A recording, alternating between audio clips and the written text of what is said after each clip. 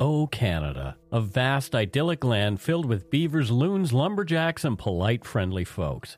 We have those things for sure, but there's a darker side to the Great White North, full of mystery, crime, the paranormal, and dark history. Join me, Mike Brown, and co-host Matthew Stockton every Monday for the Dark Poutine podcast as we tell dark stories from north of the 49th parallel, with the Ottawa game covering more international cases. You can listen to Dark Poutine for free wherever you find your favorite podcasts.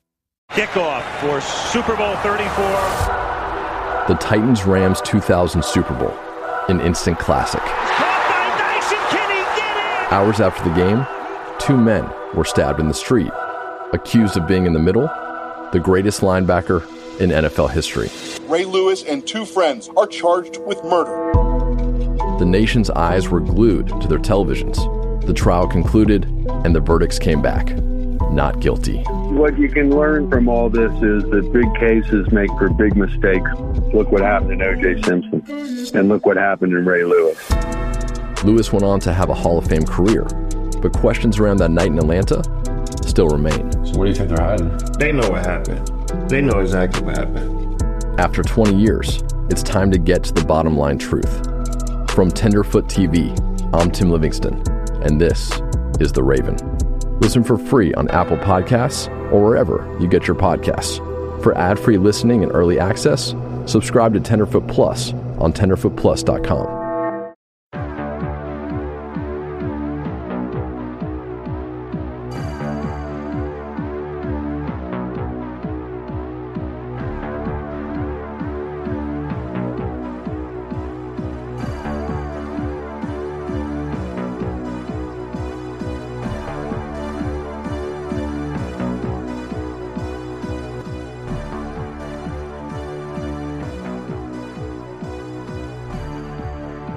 Brianna Maitland went missing between 11:30 p.m. and 12:30 a.m. on March 19, 2004, in Montgomery, Vermont.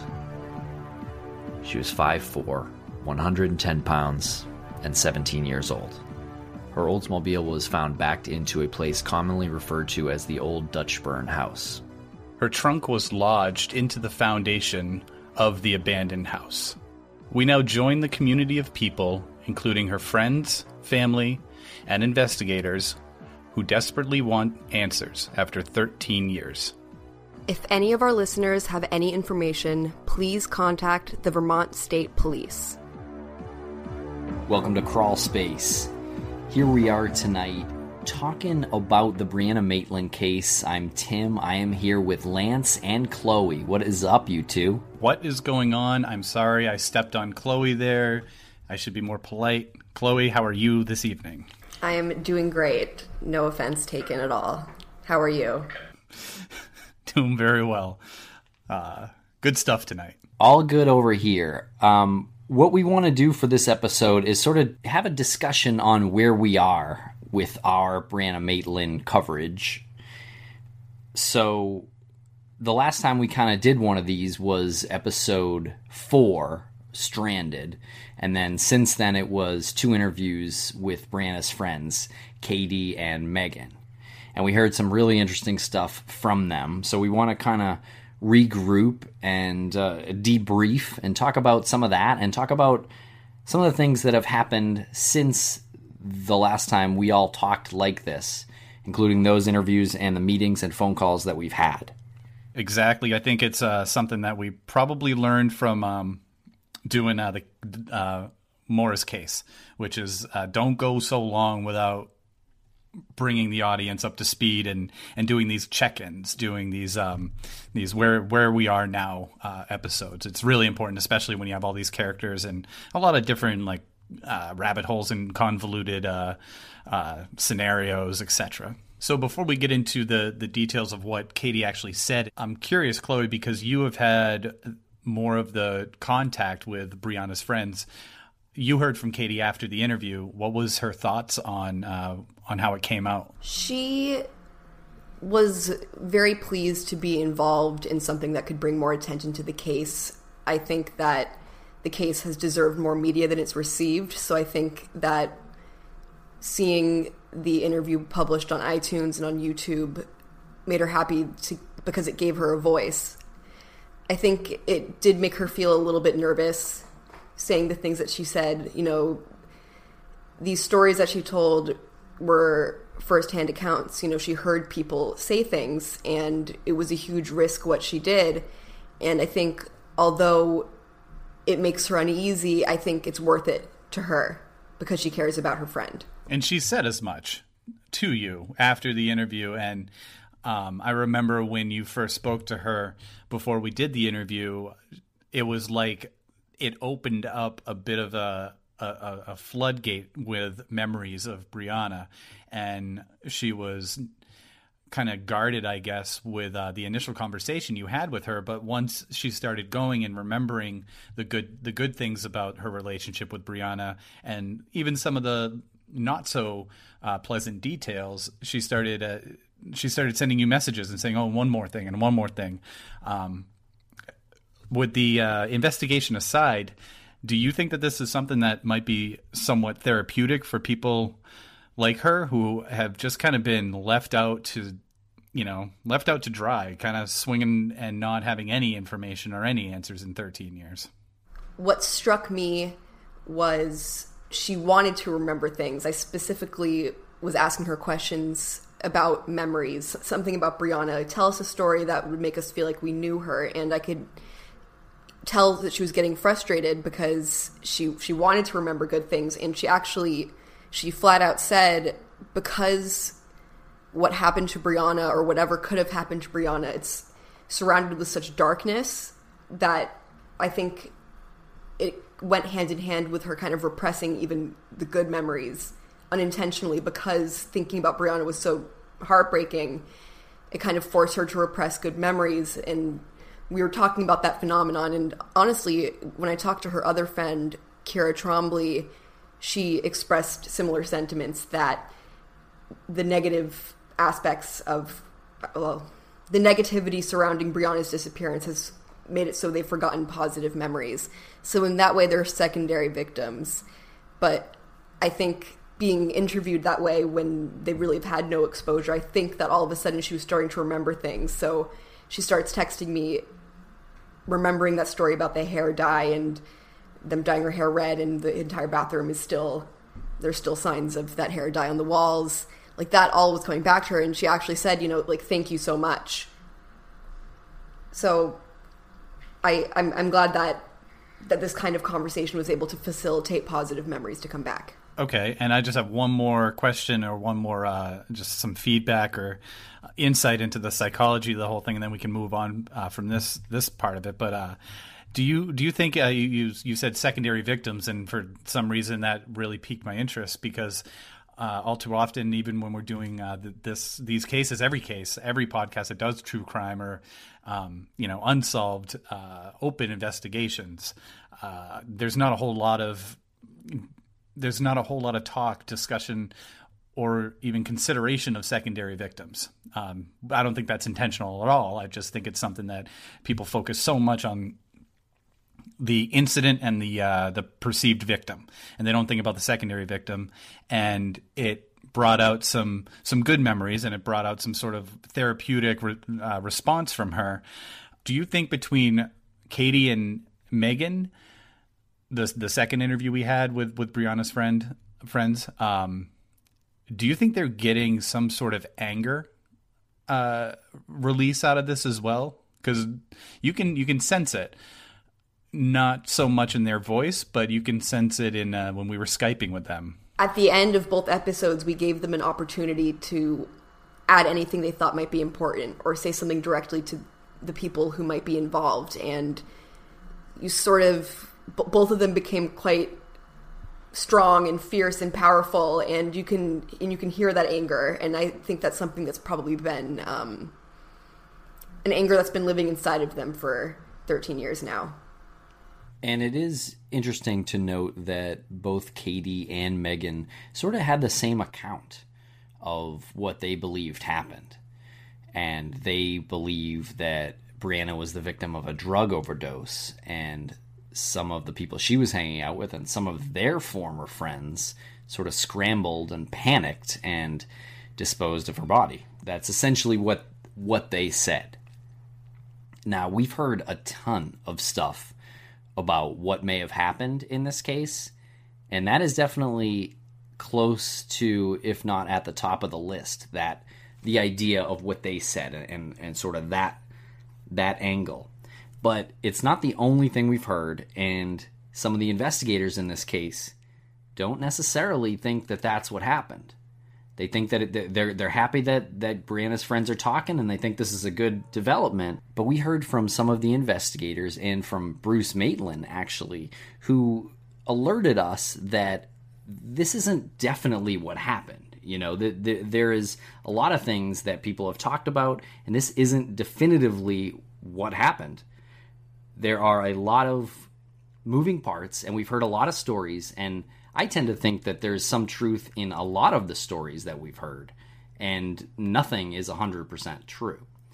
But I think it's important to note, and I think it's important to say that this isn't the only angle we're looking at. You know, these other people that we've heard from, Bruce, Greg, and Lou, and some other investigators, aren't necessarily sold on the idea of an overdose.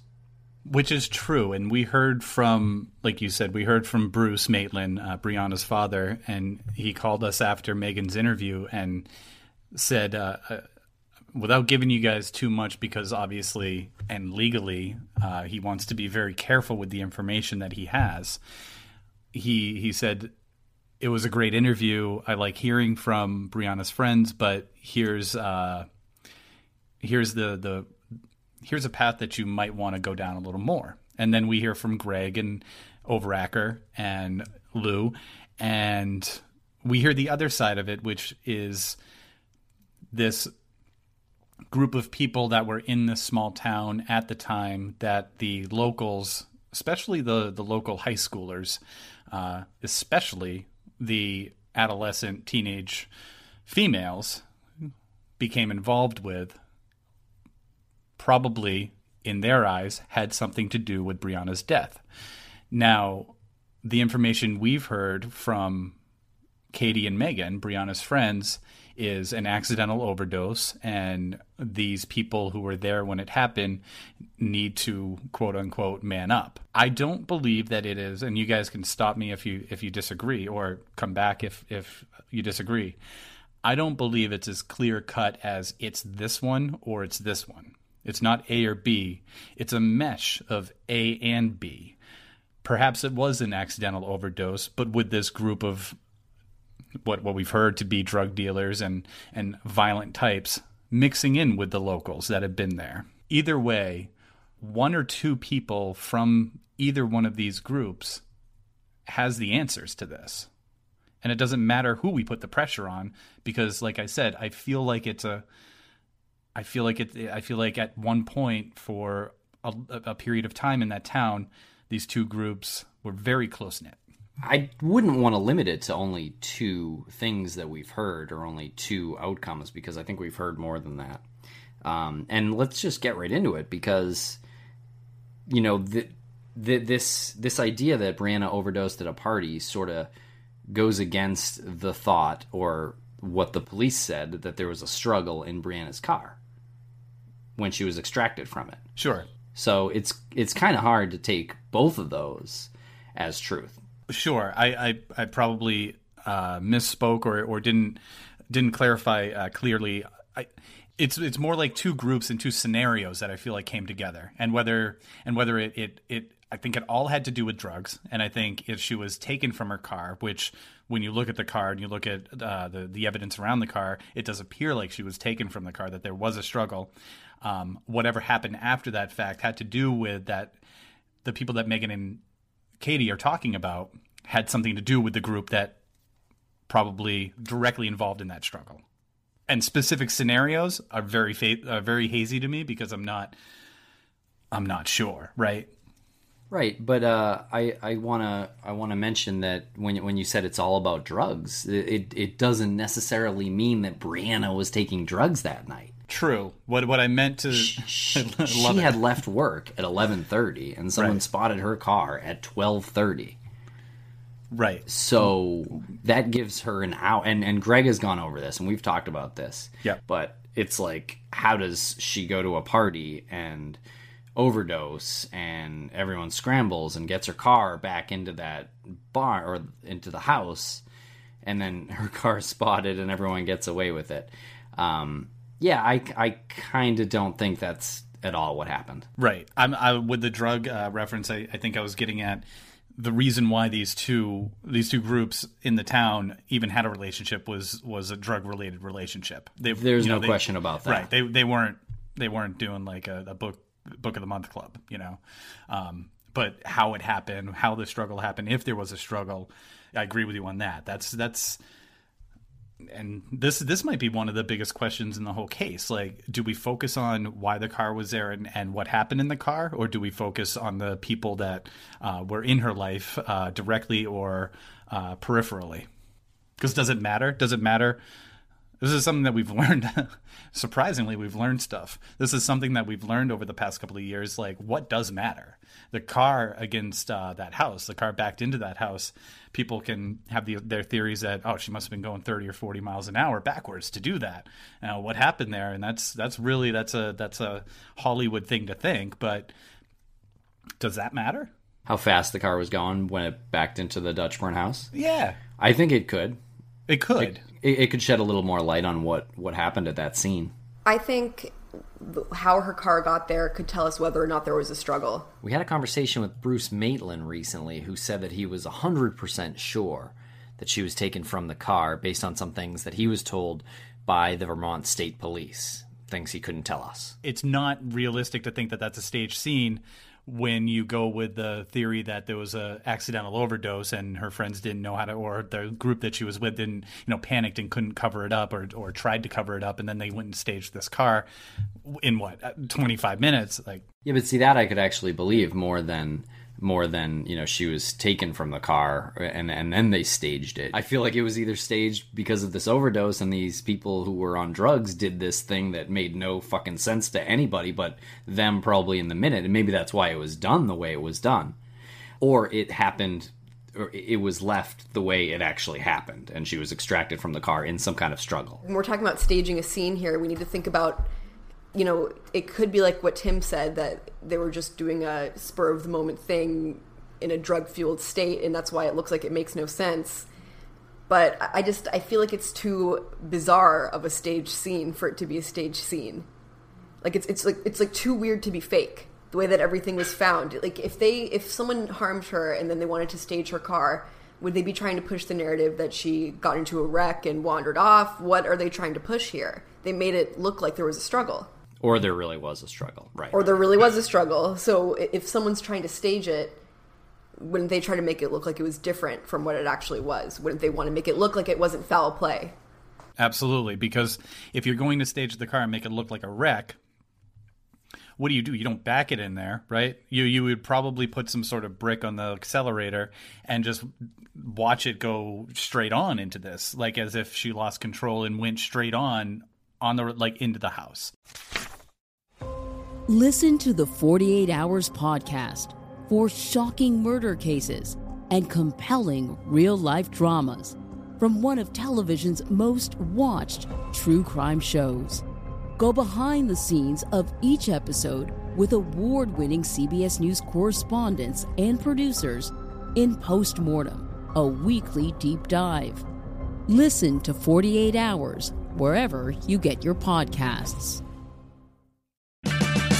Purchase new wiper blades from O'Reilly Auto Parts today and we'll install them for free. See better and drive safer with O'Reilly Auto Parts. O'Reilly Auto Parts.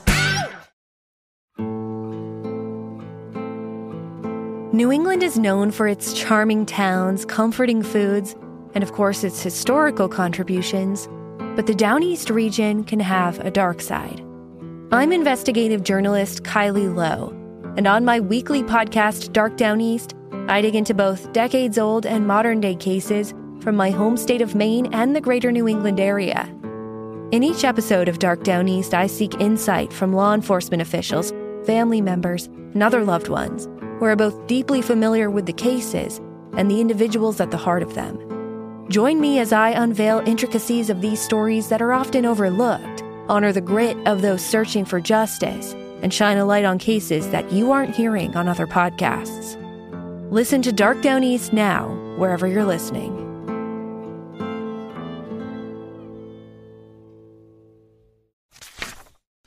The house is a weird location too. Like, why, if you're going to stage it, why are you doing it at this house? Why are you even staging this accident in the first place when you could just leave it on the side of the road? That's a great point. If it's staged, why the hell would it be there unless the party happened there? Unless something happened there. Okay. Right, unless there was a party that was there and she overdosed there. But I think what makes more sense is that was her route home or wherever she was going. But if the overdose was there, why would they ditch the car by crashing it at the scene of the crime?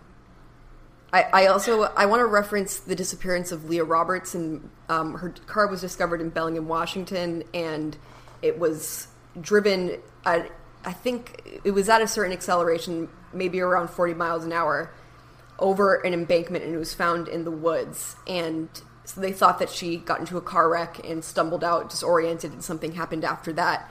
But they did more forensic work on the car and found out that it had been doctored with, and that it probably went over that embankment with no one in the driver's seat. So you have to think about the intention of what they're trying to stage. Clearly that perpetrator was trying to make it seem like there was an accident and she stumbled off. So if this was staged, what are they trying to say here?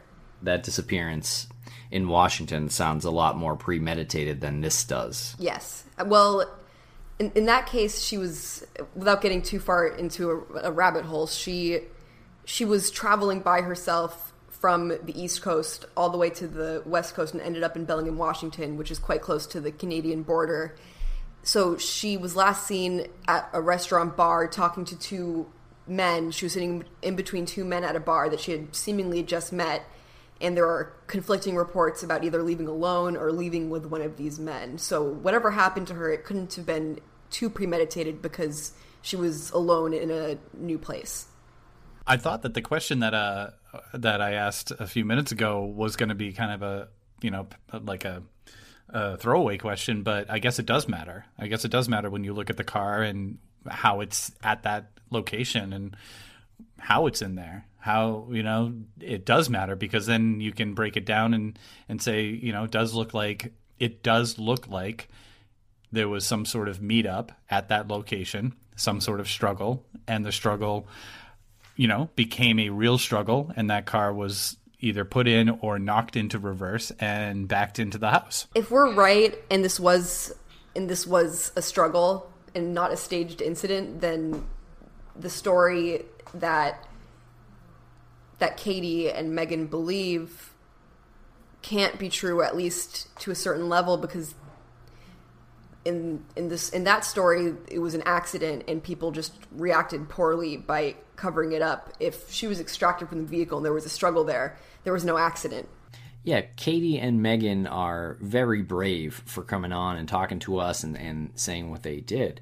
But I think it's possible that they'd rather accept that their friend died of a drug overdose than was met with first-degree murder from people that they know. I also think that, and this is something that they both said, was that this man in question that both of them are referring to, he was their friend. And for many years, they believed he was above suspicion because he was their friend, and that biased them. But with time and experience and becoming parents and whatnot, their perspective has changed. And when that relationship died, they see it in a less biased way. So I think that they've connected those dots based on those feelings of loyalty dissipating and the stories that they've heard first and second hand. So I get where they're coming from. And there's no reason for both of these stories to be accurate, because what we've heard is their version of it secondhand. They weren't directly there to see what they described as Brianna overdosing. Only what they've heard from the person in question via someone who knows that person. There's no reason why both of these stories can't be true. If this other group of people, this bad influence that came into the town, were connected with the people that Katie and Megan are talking about, and there was a struggle at Brianna's car, and they did take Brianna to a party and did feed her drugs for whatever reason until she overdosed, and those people that Katie and Megan are talking about were there, the stories can coincide, they can come together and be accurate. That they might have seen her overdose and die, and it might have been at the hands of the people that were coming in from out of state. And from what we've heard, everyone was pretty much intimidated and very afraid of. And the rumor that, not even a rumor, right? I mean, this is a fact that Brianna was told something at the what was the store? Yeah, I'm not sure the store, but yeah, she was sort of warned to not go to work that night. Not to go to work. Yeah, and we don't know exactly what was said, but that is what we believe happened. I feel like we're pretty close to at least coming to some sort of plateau of these two groups and these theories about how it happened and where it happened. Yeah, and I don't think that, like you said, it doesn't mean that Katie and Megan's accounts aren't true, or there aren't parts of it that aren't true.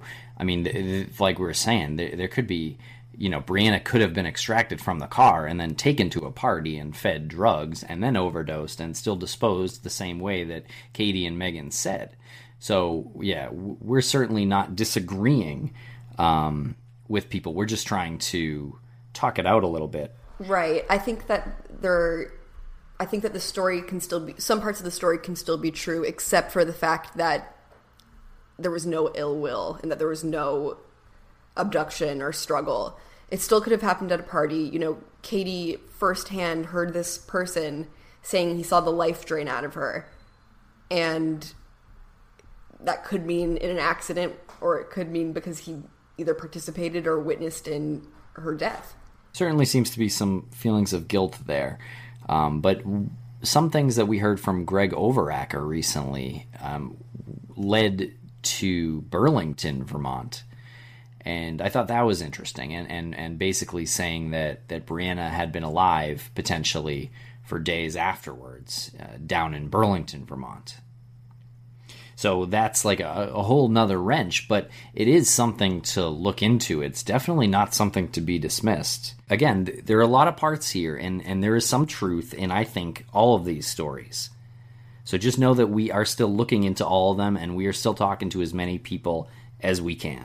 As we've learned over the course of what we've been doing with the true crime podcasting, is that you have to keep every door open and you have to explore every avenue. And the things that are going to start happening will be, we are now dismissing certain theories that have been out there. We have the theories of the struggle at the car. We have the theories of accidental overdose. And we have certain accounts that were out there that were one thing, and we've come to find out are not accurate, or the people who've made the accounts have lied, and now we know what the truth is, which leads us down another avenue. But at least we've dismissed that one original account. So this is a process. This is a process that, like you said, we're not going to discount anything. We're not going to focus solely on one thing. You can't, but you can start dismissing them as the talk increases. And a couple of months ago, Chloe and I met with an investigator on the case, a former police chief from a town in Massachusetts. And Chloe and I met him at the Cracker Barrel. Lou is his name. Great guy. Seems to be pretty determined. Is working with something called the Center for the Resolution of Unresolved Crime, which is an organization that is also run by Sarah Stein, who is also working on this case a lot behind the scenes. And so we're trying to get Sarah for an interview. Lou told us that he didn't want to do an interview right now, but we will ask him again. But Sarah did agree to an interview, and so we're going to try to circle back and get her back for an interview soon. So I think that would be really interesting because she's very professional. She's a doctor. She's worked on a lot of cold cases and is working on the Molly Bish case behind the scenes, not to mention a bunch of other ones. And these are the two people who organized the tip campaign a couple months back in March, correct? Yes. So we're not talking about just a couple of amateur sleuths. Not at all. Very professional people. Hot on the trail is one expression I'll use. So it's always interesting talking to them because they know more than we do. And so their information kind of is sprinkled down to us, if you will. But it's pretty good. They're working with us, and I think they like what we're doing. So we're going to try to work with them as much as we can. Now, why was it that Lou didn't want to come on the show? Good question, Lance. You should come to breakfast next time and ask him. Well, who schedules a breakfast at on a Tuesday at 10? It was definitely a weekend. We are trying to plan another meeting with Sarah, and we'll bring Lance along this time so the five of us can get acquainted. Well, I mean, put me in the car seat in the back and bring me along. Some upcoming interviews we are looking forward to. The aforementioned Sarah Stein, if we can get her, that would be amazing. Hank Albarelli, who wrote some articles on this case early on, we spoke to him maybe a couple months ago, and he's a real interesting guy, and he also agreed to an interview, so we just haven't been able to lock down a schedule, a time and a date. So hopefully we can get him on soon, because I think he has a voice that you would really love to hear from in this case. It's definitely a lot different than most of the people we've heard from so far. Yes, that gentleman is a character. He's got a lot of theories about a lot of things, but what he talks about here with Brianna's case is definitely worth a listen. And Keely is someone that we've been trying to get on. Have you made any progress with Keely, Chloe? We are actively in communication, just trying to find a good time. You know, she's busy and she's a mom, so we're just working it out. But she is very interested in talking. And to remind the listeners, Keely is the young woman who had punched Brianna at a party, and that resulted in a concussion. There was a disagreement, an argument, and turned into a fight about what we think is jealousy over boyfriends. But this is why we want to have people like Keely on, is because there's this perception out there that soon thereafter their fight, and you can go online and you can see the pictures of Brianna's face after Keely punched her. There's a perception that Keely might have had something to do with Brianna's disappearance. Right, because this was just a few weeks before Brianna went missing. So naturally, that's where a lot of people start to look, and I'm sure investigators did too. And if they found anything, we wouldn't even have this podcast, right? If they found something about Keely and she was directly involved, if law enforcement, if they're doing their job, then they've arrested the guilty party. And it goes back to what we were talking about earlier on, that part of the story is true. And you want to make sure that you have all of these scenarios and you consider all of them, but you need to start stripping away the ones that you prove inaccurate. And the only way we can do that is to have people like Keely on and give an account. And then we can make a much more educated opinion. We can form a much more educated theory about their relationship and her involvement. What do you guys think? Where should we go from here? What's next? How are you feeling right now? I think for me moving forward, something that I just want to be mindful of is keeping our minds open. You know, one of the purposes of this episode was kind of clarifying that even though we shared two similar theories in our most recent interviews, that's not what we're zeroing in on. We're keeping an open mind. We're fortunate to have had so much information come at us, and we're being mindful to not make a story until we have everything that we need to actually make an informed opinion. And right now we're not there yet, but we won't be comfortable getting there until we have the evidence. I'm feeling like we have to tread carefully, not tread lightly, but tread carefully, and plot our next steps as responsibly as possible. We were just given a ton of information from Greg, obviously information that we're not going to reveal on a podcast, but it's information that we can consider and know the direction in which we're going to move on this. For anyone who listens, obviously if you're listening now, Crawl Space is divided up into a few different cases. So you're not going to strictly get Brianna. You'll get a couple of episodes of the other cases that we work on, which also gives us some time to produce these Brianna shows.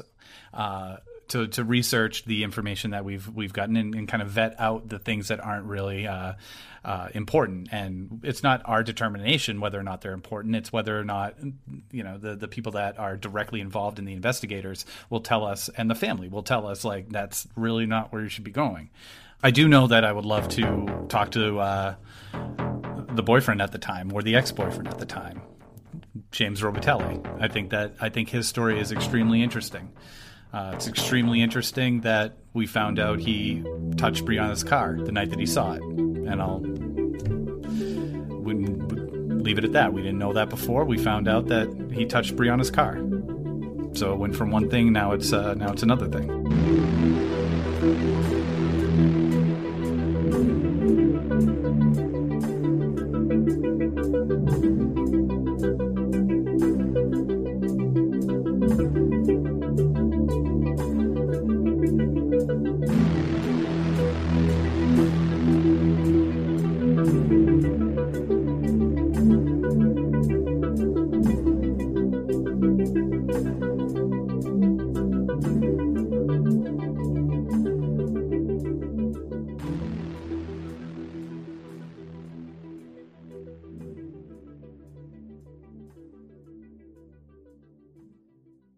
When a person goes missing, their loved ones often find themselves overcome with worry and grief.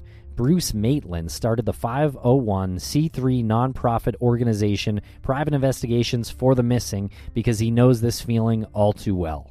When Bruce's daughter Brianna disappeared in March 2004, he was surrounded by licensed private investigators dedicated to finding her.